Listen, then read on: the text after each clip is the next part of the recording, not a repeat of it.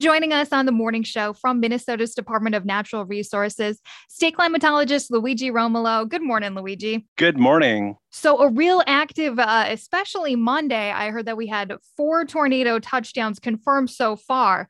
Kind of wondering what qualifications are needed for something to be considered a tornado. Yeah, so typically what we're looking for, or NOAA's looking for, really, the National Weather Service, if they're looking for first and foremost, they'll spot rotation on a radar. And then if they don't get an actual storm report filed, they may go out there and survey for damage. And these are trained atmospheric scientists who can, tell the difference between the kind of damage that would be produced by just straight line winds or by tornadic winds, which are by nature rotating. And so, obviously, any kind of visual evidence or anything like that really helps confirm that there actually was a tornado. Sometimes even just, a trained weather spotter, and anyone Mhm. can be a trained weather spotter for NOAA.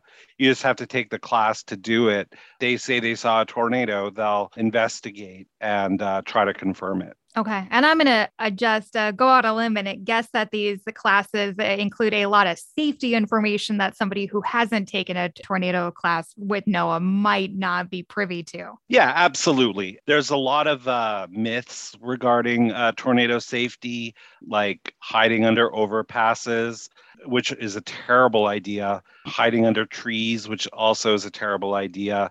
So you might want to Google. NOAA has a good list of safety items for severe weather, not just tornadoes, but lightning, thunderstorms, strong winds, just so you can, get a handle on what's a myth and what isn't. You know what? I will go ahead and Google that, and then I'm going to post it at jazz88.fm. It'll be real easy to find right alongside our conversation.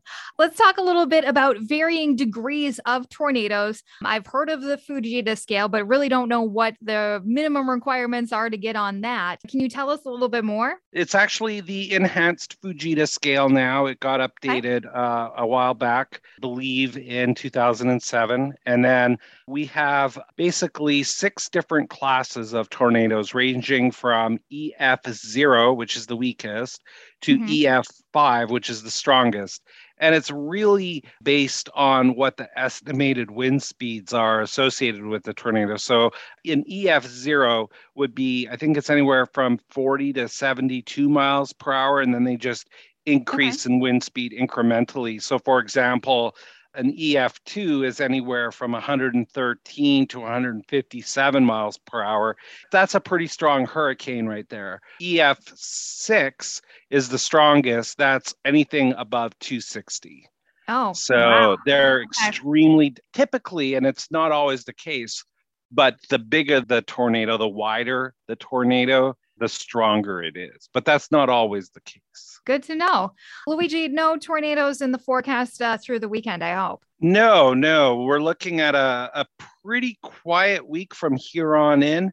A little bit of rain forecasted for the weekend, but beautifully clear sunshine days today through Friday. That's what I like to hear. Especially like to hear it because I am generally off work in the afternoons and get out of there Perfect. and enjoy it. Luigi Romolo with Minnesota's Department of Natural Resources, state climatologist. Thanks for joining us this morning. My pleasure. Thank you.